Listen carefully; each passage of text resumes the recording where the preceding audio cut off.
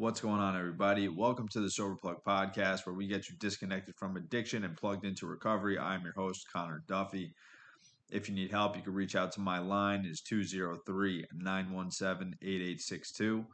Again, that is 203-917-8862. If you're looking to work with a personal coach, one-on-one or group coaching, whatever the case may be, let me know. If you're looking for rehab resources, let me know. If you're looking for free resources in your area, you could text me at any time.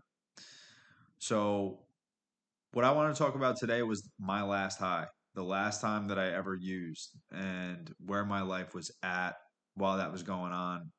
And it's pretty crazy to think about where I was and where I'm at today. It's easy to forget where you came from sometimes.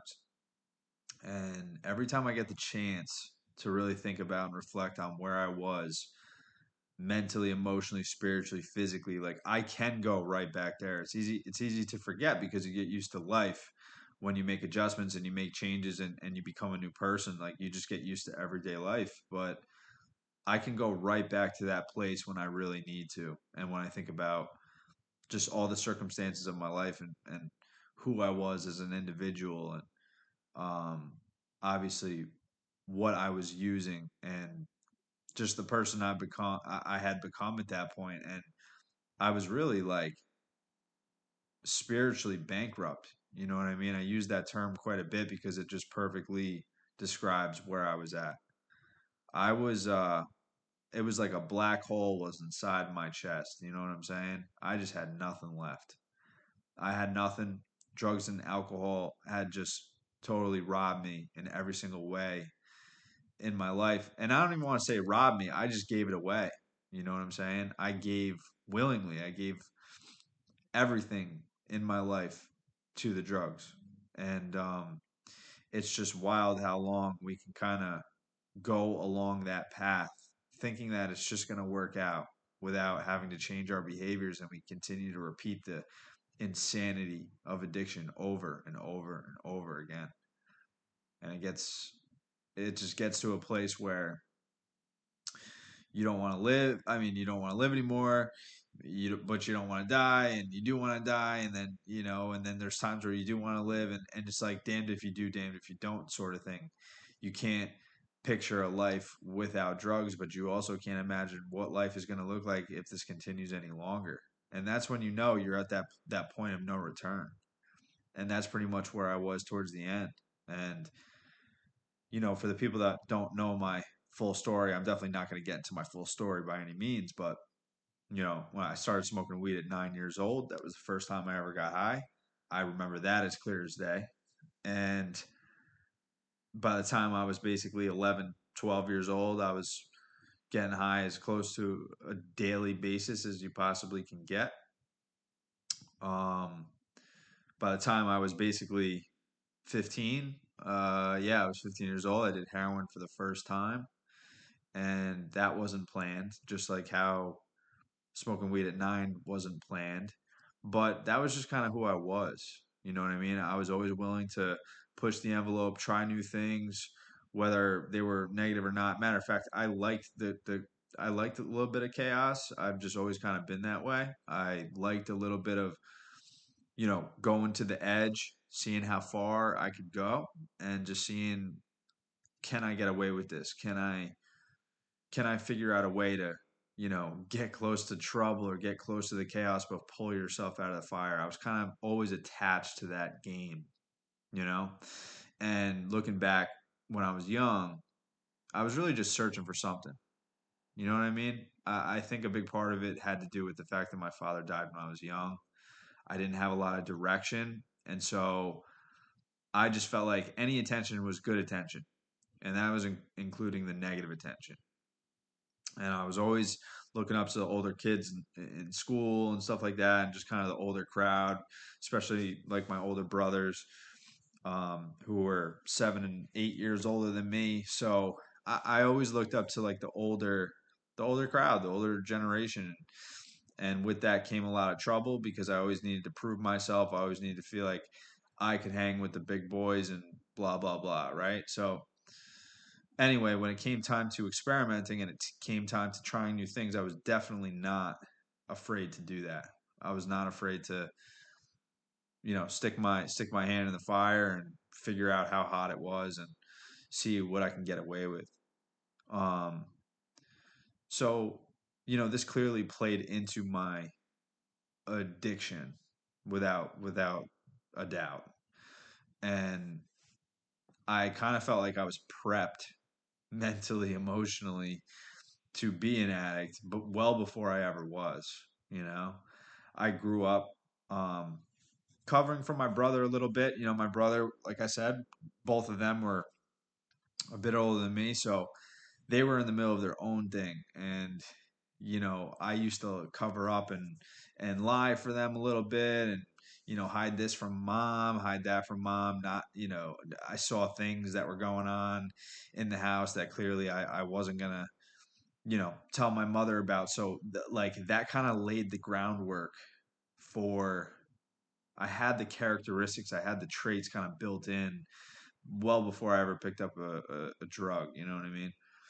And it served me pretty well in my addiction. I just kind of had that, like, street smarts, if you want to call it that, or just kind of like that those character traits, that attitude that kind of just helped me navigate through, helped me bob and weave through these certain areas of my life that I was getting into. Was constantly getting in trouble in school, and so um, smoked a lot of weed in middle school. Was constantly getting in trouble. Was getting in fights, all that sort of thing. And like I said, I mean, by the time I was 15, I tried heroin for the first time. And I'll never forget when I did heroin for the first time. I remember I remember being really nervous after I did it. Not really beforehand. And I didn't even really know what it was. Honestly, I wasn't even sure I was doing heroin. I didn't really know what it was. I just knew it was in a plastic baggie, and it had a stamp on it called White Label, and there was another bag that had a stamp on it called Black Label. And for those of you that don't know, when heroin was popular, they would come in these wax bags that would have stamps on them, and they're not so much as popular anymore because fentanyl is now in all bunch of stuff and comes in different forms. But back in the day when I was using, they would be in clear, like, these wax bags that would have these stamps on it. And I remember it was a White Label that I did, and I wasn't nervous beforehand, but I was certainly nervous afterwards. I remember thinking, oh man, like, did I do too much? And I remember just pretty much within like 15 to 30 seconds, just getting real down, getting real tired, and I was nervous. I thought that maybe I was gonna die. I started passing out. I remember I went outside to play basketball. I was trying to pretend like nothing was wrong or nothing was different, and I remember almost falling on my face trying to play basketball. And so I knew I needed to. My mother was actually home when this happened, so I knew that I needed to get out of view. You know what I mean? I definitely couldn't be in the driveway playing basketball because um, I needed to kind of get to a place where I could chill out and isolate by myself to the best of my ability. So I actually ended up going in the backyard, and there was a hammock, and I laid down on it. And I don't know how much time went by, but by the time I woke up, I went in the house. My mom was the first person that I saw when I went in there, and she said, "Where the hell have you been?" And I said, "Well," I said, "I've been sleeping on the hammock." And she's like, "You've been sleeping?" She's like, "You've been sleeping on the hammock?" She's like, "It's raining out." And I was so fucked up that I didn't even realize that it was raining outside. I was sleeping in the rain, and I don't know how long I was. Like I said before, I don't know how long I was out there for, but you would think, and that was my introduction to heroin. I got violently sick after that. I tried to eat and just started throwing up and everything, and My brother was actually home too, and he noticed something was up. He looked at my mom and he said, he's getting sick. And he knew what was up. I don't think my mom knew what was up. I mean, I don't think my mom was suspecting her 15-year-old doing heroin, but there I was. So that was my introduction to heroin. I probably overdosed or came very, very close to it. I don't know how long I was passed out in the back. Who knows if the rain actually helped me? Um, I've always wondered that. But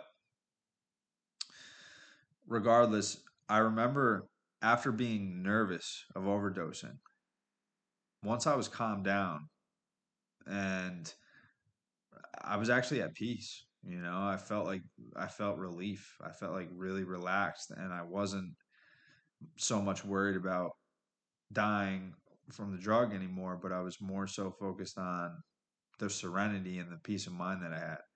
And from that point forward, I knew that I was going to have a serious problem. I knew that this wasn't going to be the last time I was going to run into heroin. And I knew that just from my addictive personality that I was not afraid to dive into things. I knew I was really in for it well before I ever knew what true addiction looked like.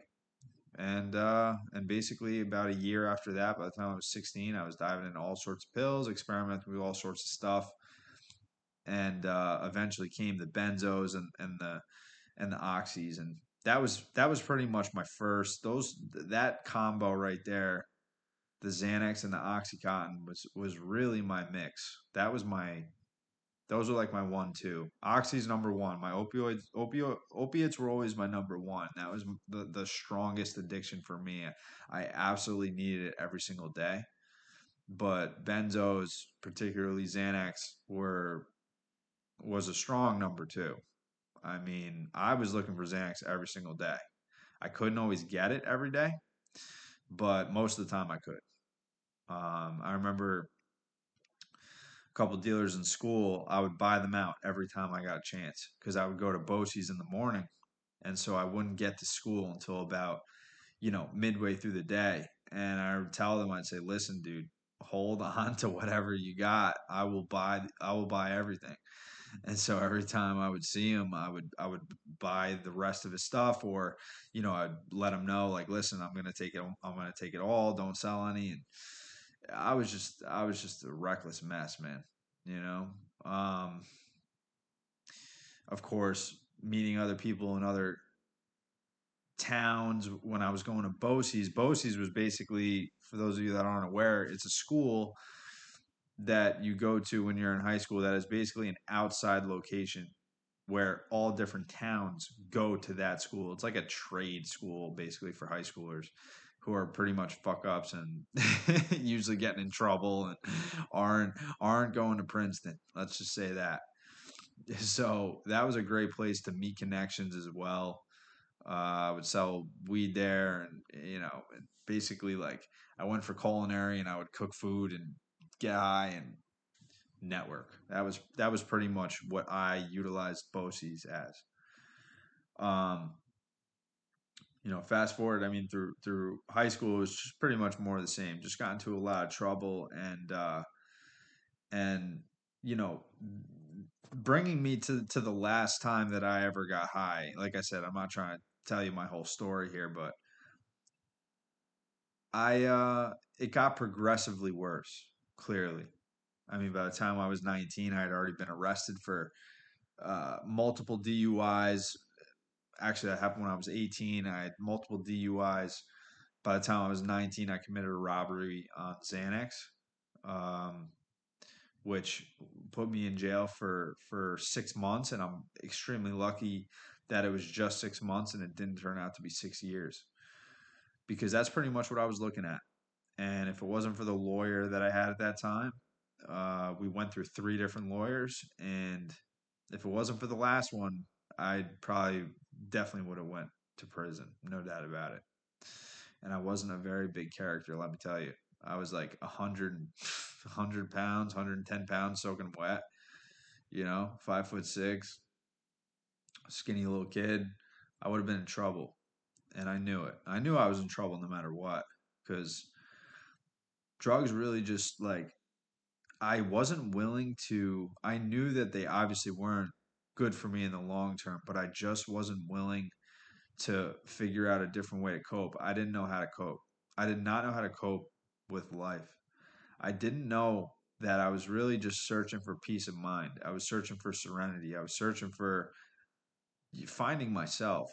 And I think when you're young and you're 18, you just don't know what you don't know. A lot of times we operate a certain way and we don't understand why we operate a certain way. Fuck, I mean, you don't even have to be 18 years old. You could be 38 and not understand why we do the things that we do, right? So at 18, I certainly didn't have all the answers. 18, 19, 20. And I was just lost. And I didn't know what I was looking for. I didn't know how to be found. I didn't know what to find. I didn't know where to search. I just knew I wasn't willing to stay sober. I didn't think I'd be able to find it sober because I had never done that in my life, other than very brief times where I went through brief rehab stints here and there, right?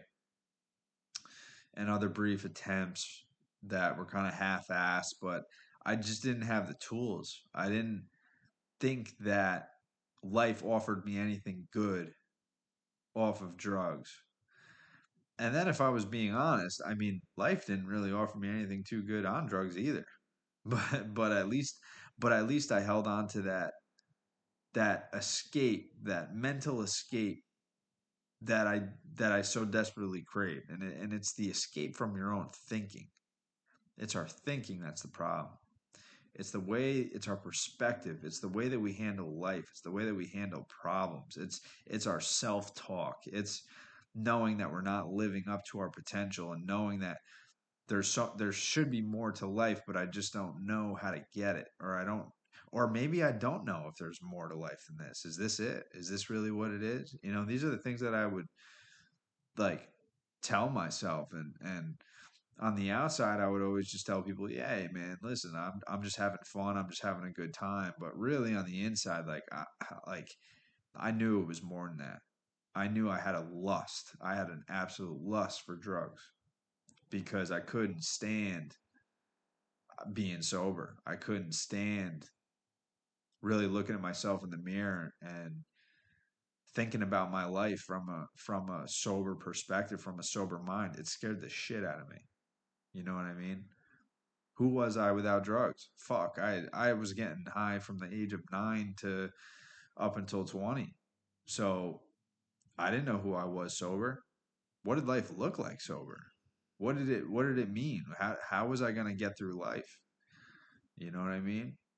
You mean to tell me I can't take breaks here and there and take a pill and have a good time? And what am I going to do at certain situations? What type of friends am I going to have? All these fucking, all of these just ideas, all of these thoughts just overtaking your mind. And it's like you're putting the carriage before the horse or the horse before the carriage. You know what I mean? And so that led me, this constant cycle over and over and over again, the madness of it, and the willingness to ignore the mountain of evidence, the mountain of consequences that I had in my life from these drugs and from my addiction. I was just willing to completely ignore it and just think that this was still the solution, you know? Because at least this was my solution. I didn't know what other solution there was out there. But I eventually relapsed after about this is my only other real attempt at getting sober. I had 9 months. I had 9 months at 19. And it was after I went to treatment. And things did get better for a little bit, but again, I had a pretty hard relapse and shit got bad really, really fast. I'll never forget. I was with old friends, of course, and the whole plan was I was just gonna smoke weed. I was just gonna smoke weed one time. I was just gonna smoke weed. I wasn't gonna go back to heroin or pills or anything like that. And I remember I was smoking weed. I was smoking a blunt for about 5 minutes. Literally 5 minutes went by. And by the second time The blunt came around to me. I was already on the phone trying to get heroin. It was that fucking fast. And that's the truth. I mean, literally, I went from 10 minutes earlier saying, hey, I'm about to throw 9 months down the drain, but I'm just gonna smoke. I'm not gonna do heroin. I'm not gonna do pills. Like I'm just gonna chill and smoke weed for a while. I went from that to 10 minutes later, I was looking for heroin, and that's me. Like that's me in a nutshell. There is no chill. Like I go from 0 to 100 immediately, and that's how I've always been. And I've just played this tape so many times. I've seen it in so many different ways, not just in drugs. It's just like when I'm in that space, that is who I am.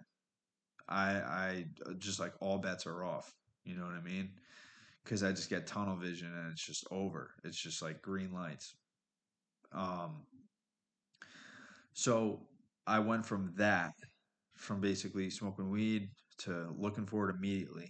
And fast forward to about 5 or 6 months later, where I was on the verge of homelessness, living in a really shitty spot over in Poughkeepsie, New York, um, with nothing to my name other than my clothes and this my rent in this shitty like room. It wasn't even like a studio type of deal. It was like I was renting a room in a small apartment um for like 300 or 400 bucks a month or whatever. And I couldn't even afford that anymore. And the last time that I got high, I had $15 to my name. And I was thinking like, man, how am I gonna come up today? How am I gonna come up with some money? What type of schemes am I gonna run? Like, what am I gonna do here?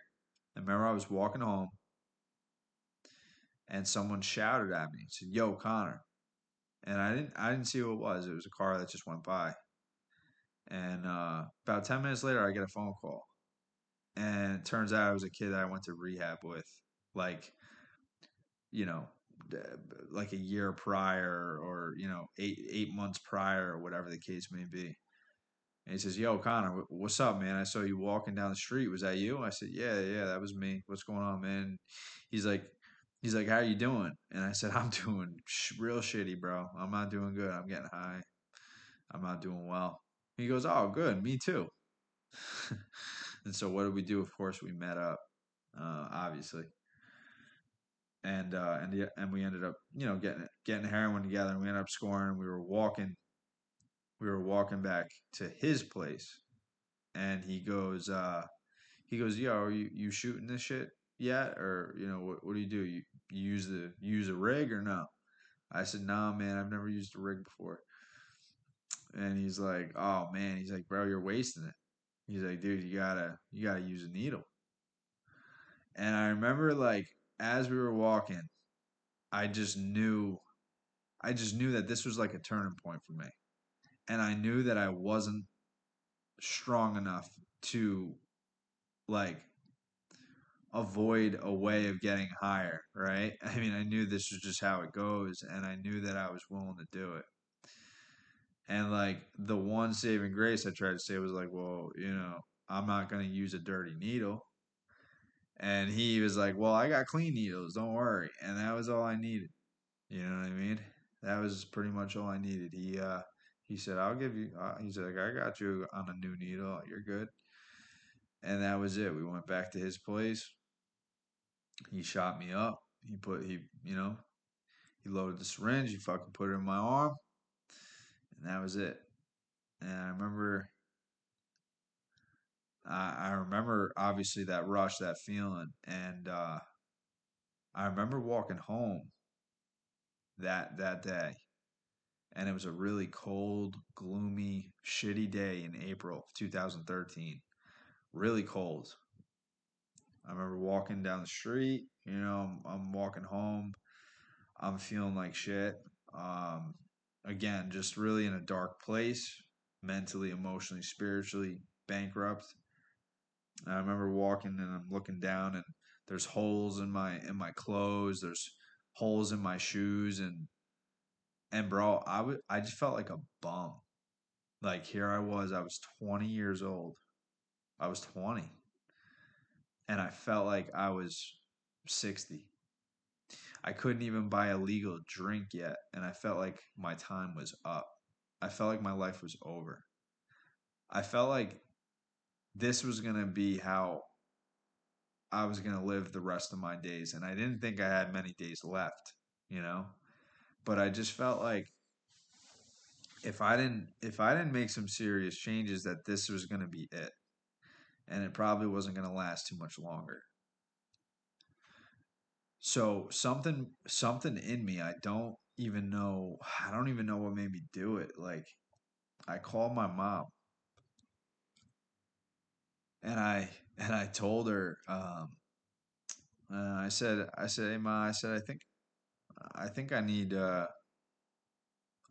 get help, or I think I need to do something. I mean, I'm not doing too well. And she knew that already. And she said, "Well,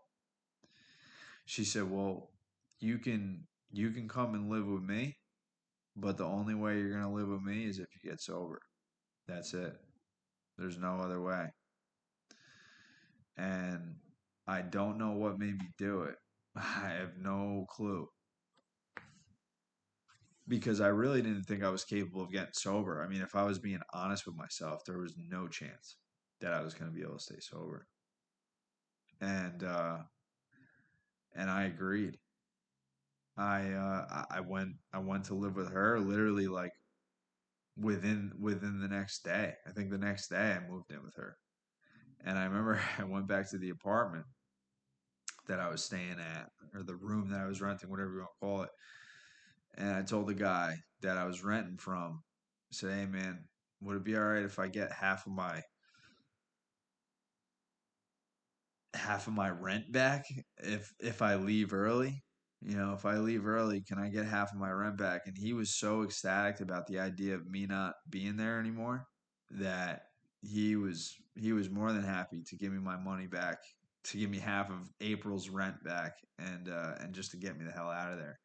And really, that was my plan, to just like go on another run. You know what I mean? I had a little bit of money for like the deposit and half of April that I had back, and all of a sudden I had money again. And the crazy part is, as I was living with my mom, I somehow stayed sober. I had this money while she was going to work, and I remember I detoxed on the couch for 4 days straight. What I mean is, I didn't sleep for 4 straight days. The detox was a little bit longer than that, but I didn't sleep for 4 straight days. The detox was miserable. It was fucking brutal. And I had this money in my pocket, and I wasn't that far from the town that I grew up in. I'm going to be honest, I have no clue how I stayed sober. I have absolutely no clue.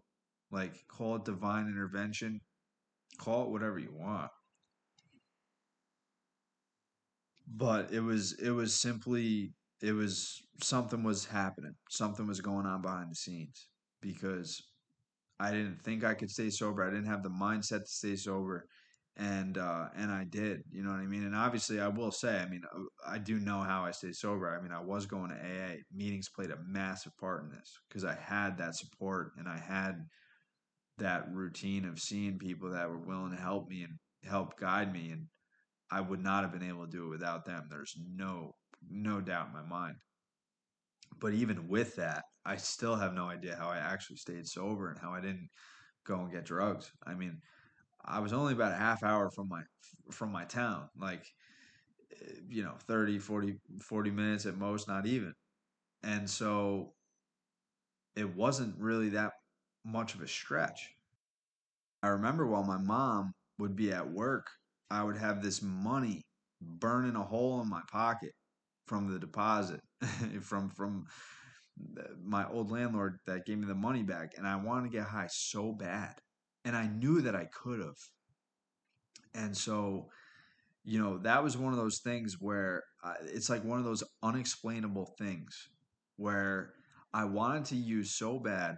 I didn't think I'd be able to stay sober long term, and I didn't. I'm not really sure what kept me going. I'm gonna be honest. Like that part does puzzle me a little bit. That's something I really haven't been able to figure out other than like divine intervention. It's like the only thing I could really think of, like I wasn't a strong individual. I was a pretty weak kid.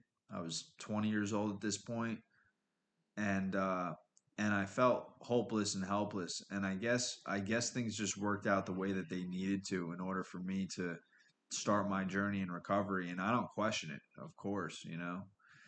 And that's why I tell people like I'm nothing special. If I can get sober, anybody can. And the place where I was at the last time that I got high, it was such a dark place for me mentally, um, that it really did have a big impact on me. And I didn't know it at the time. Like I knew I was going to give it this little bullshit attempt at getting sober, but I wasn't truly sold by any means that this was actually going to work out for me. You know what I mean? Clearly it was bad enough to where I was willing to do something different, but I really didn't believe in myself whatsoever. And I think living with my mom obviously played a massive role in that too. She was amazing for me and a great support for me. I'm very lucky. If it wasn't for her, I definitely wouldn't have made it. Like there's no doubt about that. But even like being in that environment, being in AA and stuff and going, it still blows my mind that I was able to string some days together. And that's what I want to like give hope to people is you don't have to feel like you're 100% ready or you're going to figure it out. Nobody ever figures it out. You can't have everything figured out before you've even started. It really is just like putting one foot in front of the other. It's one step at a time. It's just like getting yourself in a position where you can get clarity of mind. You know what I mean? And that's pretty much what happened to me.